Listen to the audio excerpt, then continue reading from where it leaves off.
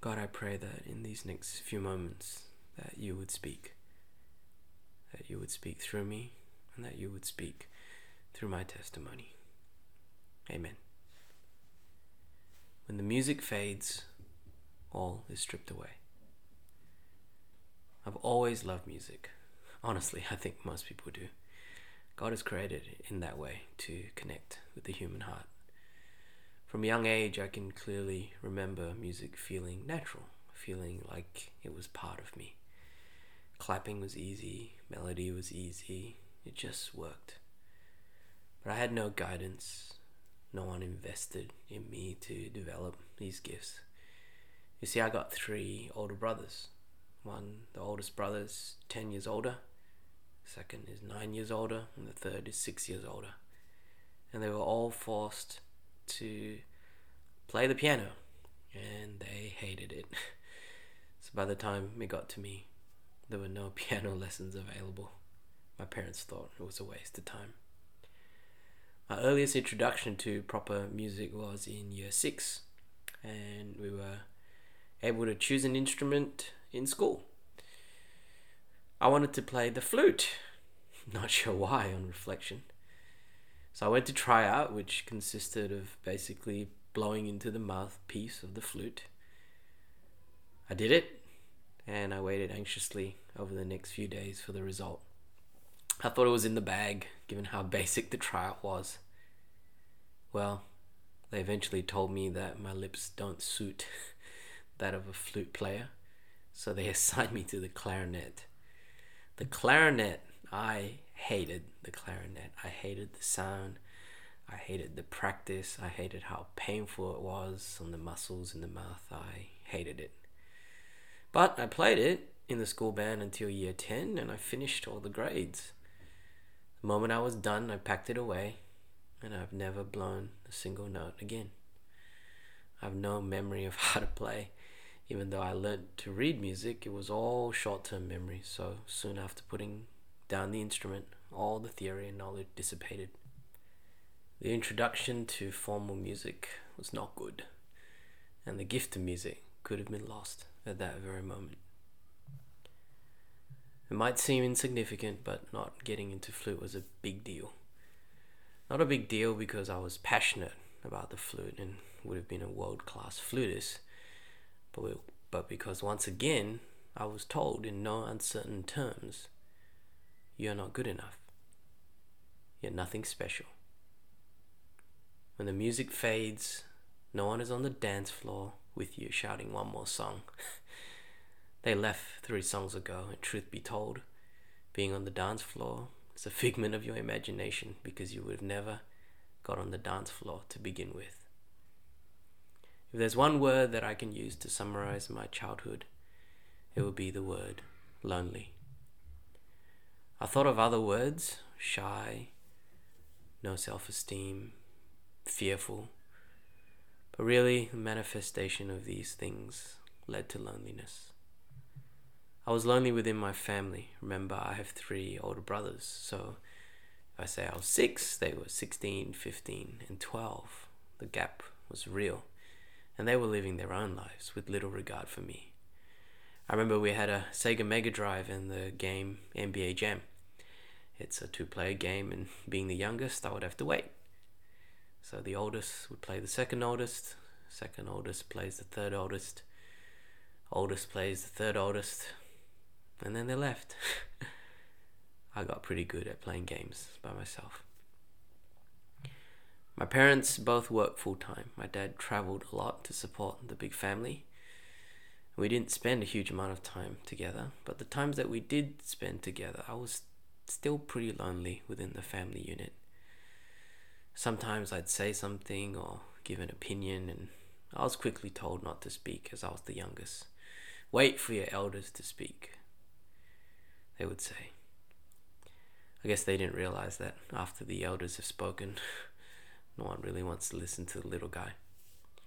So I quickly learned not to speak, and every time I wanted to, I just reminded myself that I was not important. I'm not worth listening to anyway.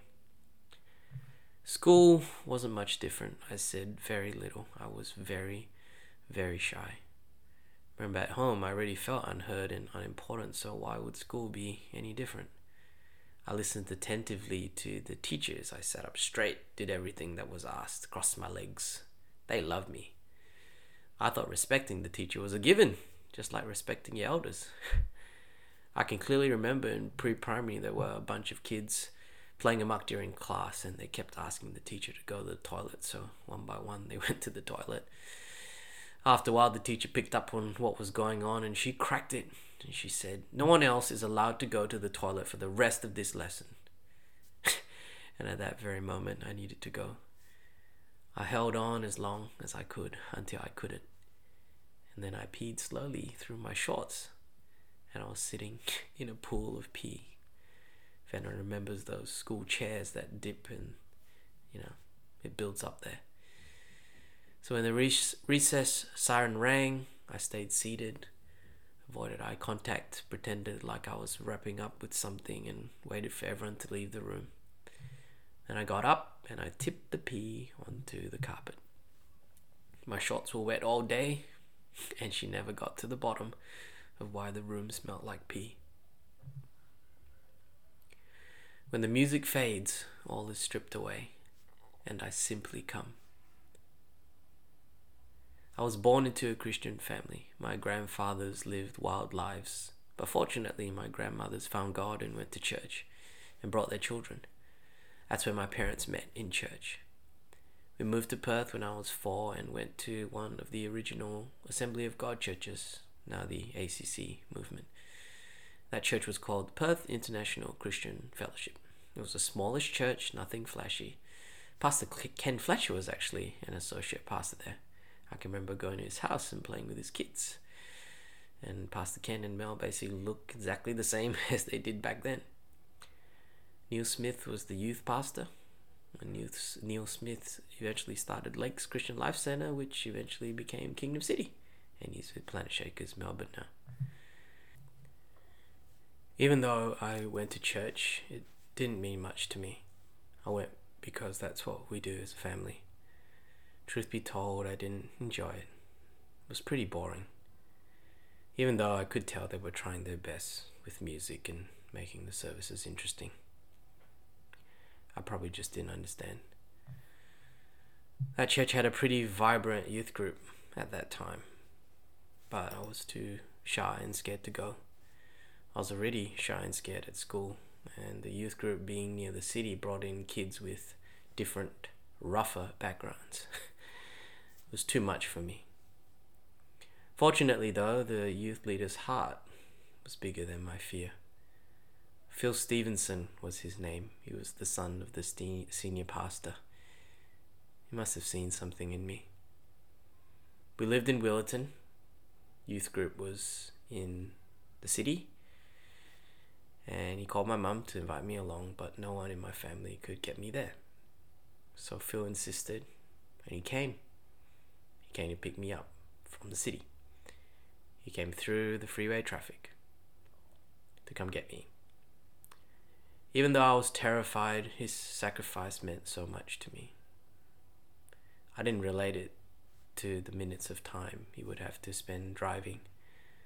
The message I got from his act of kindness was that I was worth it. I was worth going out of his way to get me.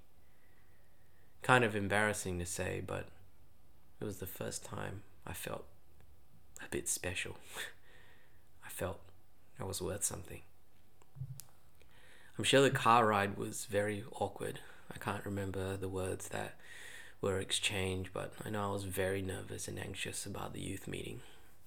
I wasn't a conversational person. I was very shy, so it would have been short answers, no follow-up questions in response, no flow at all. Probably would have come off that I was disinterested and didn't want to be there. It would have been a funny car ride in hindsight. This eager youth leader trying desperately to engage this tiny little awkward Asian dude. I was pretty tiny. It was probably painful for him, but I was in pain. Wrecked with anxiety and broken on the inside without even knowing it. This makes me think of the words of King David in 2 Samuel 24:24. I will not sacrifice to the Lord my God burnt offerings that cost me nothing. Looking back, Phil sacrificed for me. He went out of his way to come pick me up. It was about a 1-hour round trip when you include the freeway traffic. He endured a rather awkward car ride with non-responsive Ray. But his sacrifice was the beginning of God changing my life. Just imagine if the week before Phil did the same for another awkward Asian kid who lives south of the river. Awkward phone conversation with the awkward mother, terrible traffic getting out of the city into the south of the river suburbs, awkward conversation during the drive back into the city, clunky, slightly disorganized youth meeting, too many bung notes during worship, no response during altar call, slightly too long pack down time, awkward car ride again, taking the awkward Asian kid back home to an awkward mother who just called saying, why is he not back yet?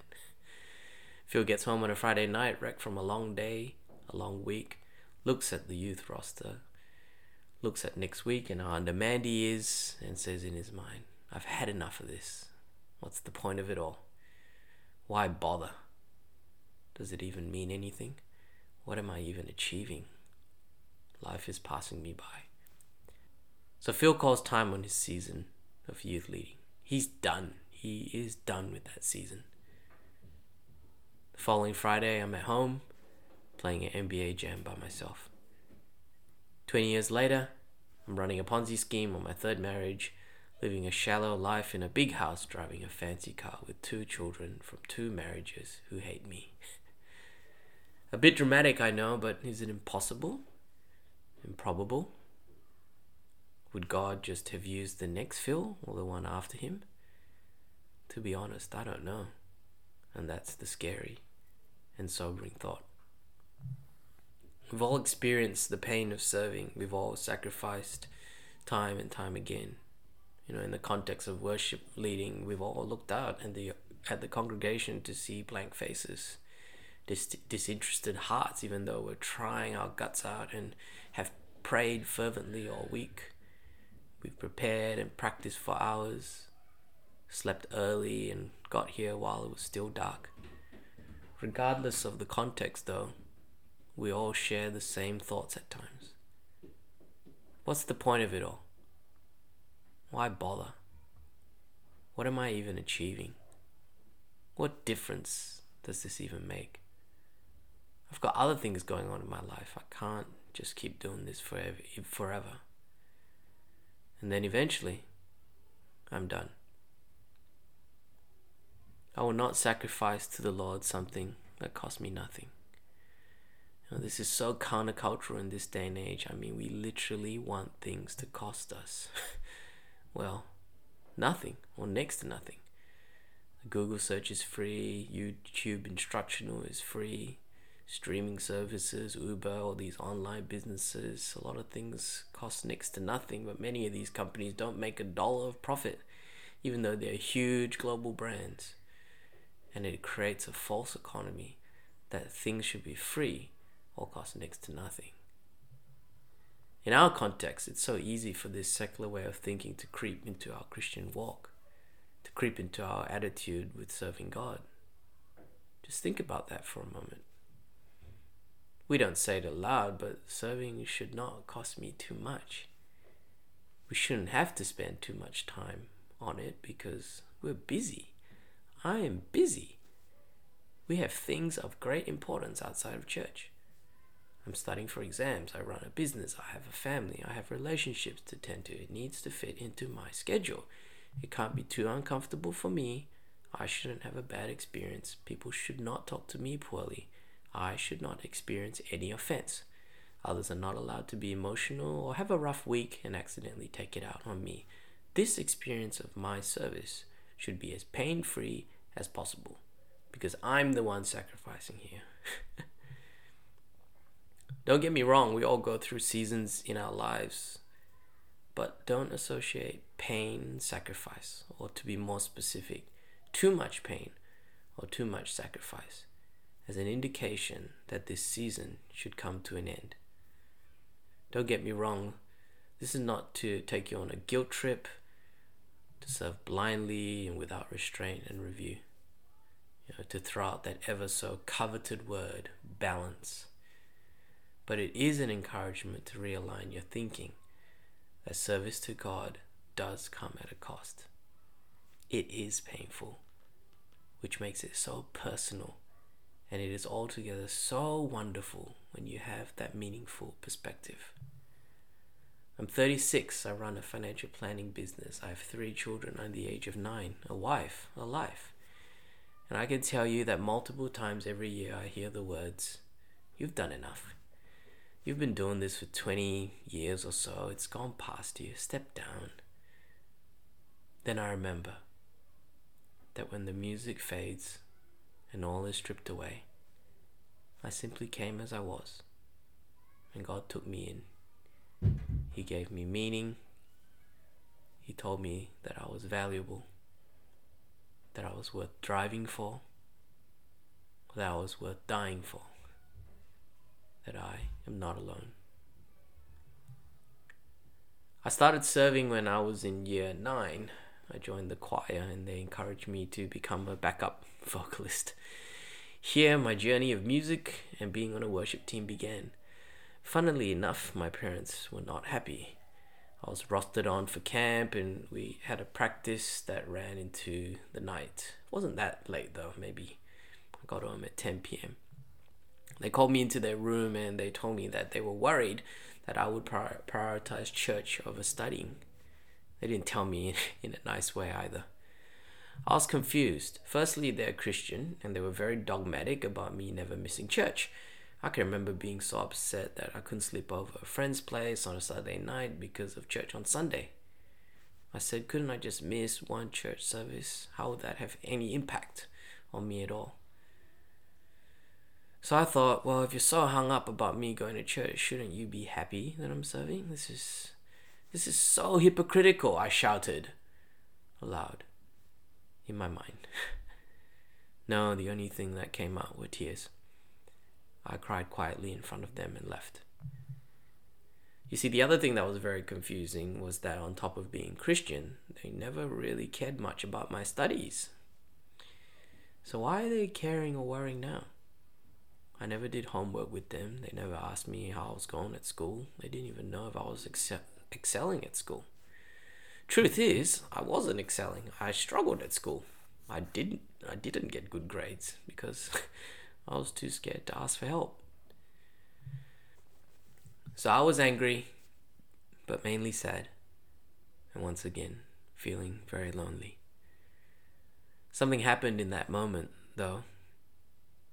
It changed the course of my life, and it affects me until this very day. I can remember being in that room, sitting in that chair with the tears coming down my face, and the thought came, I will show you that I can serve God and that He will look after everything else. I will serve God first, and you see what happens. It would be nice to say that everything went upwards from there, but it didn't. That truth needed some time to simmer in my life.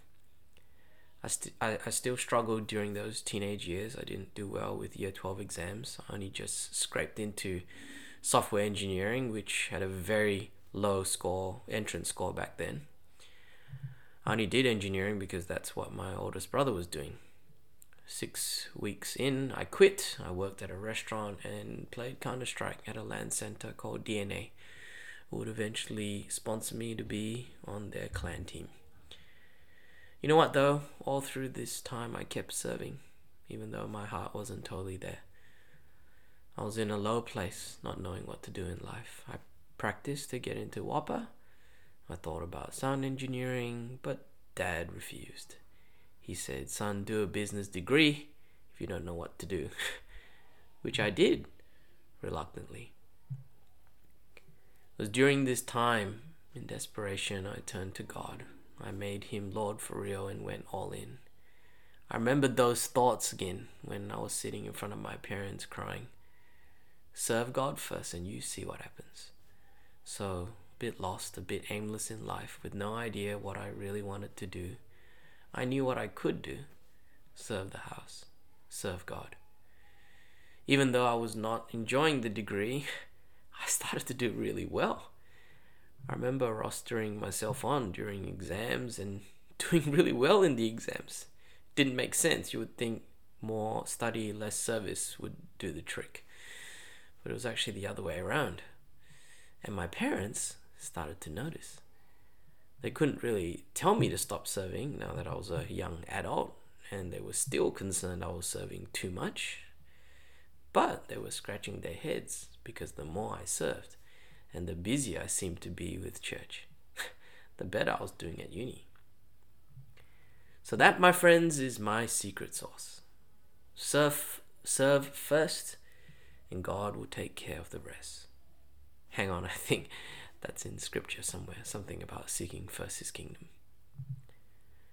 There have been many times in life where I've wanted to deviate, where I wanted to put the brakes on serving for a while. Taking out a business loan worth more than an average house at 24 to buy into a financial planning business. Just stop serving, Ray. This is pretty important. Working and studying for 2 years after uni to get my certification as a financial planner. Just stop serving, Ray. This is more important right now. Getting engaged and saving and preparing for a wedding. Just stop serving, Ray. This is more important right now. Having a child. Just stop serving, Ray. This is legitimately more important right now. Child number 2, child number 3, more exams, so on and so forth. I'll say it again. Don't get me wrong. This is not to take you on a guilt trip, to serve blindly and without restraint or review or wisdom, to throw out that ever so coveted word, balance. But it is an encouragement to realign your thinking that service to God does come at a cost. It is painful. That's totally cool. All I can do is testify that in my life, in every season, your grace has been enough. That all my life you have been faithful. That all my life you have been so good. With every breath that I'm able, I will sing of the goodness of God. I will sing of the goodness of God. When the music fades, all is stripped away, and I simply come, longing just to bring something that's of worth, that will bless your heart. My closing thoughts. There's a difference between serving and being a servant. Serving is doing a job, filling a role, taking a spot on the roster, completing a task. Being a servant is a state of being. The servant understands that pain and sacrifice are synonymous with being a servant, and the servant loves it. To the servant, it's their expression of their love to God. It's the cross they carry. They don't avoid it. They don't necessarily invite it, but when it's there, they don't treat it as a sign that they're not walking in God's plan, that it's time for this season to end. Being a servant is extremely personal to the servant. Many will not understand. Many will judge and criticize. Some will share their judgments aloud. Others will show their position by their actions and how they relate with the servant. But the servant quietly rejoices because their role as servant is the deep connection they have with the master. It brings the servant deep intimacy with the master. They share stories together. They share frustrations. They celebrate wins together. They grow closer together.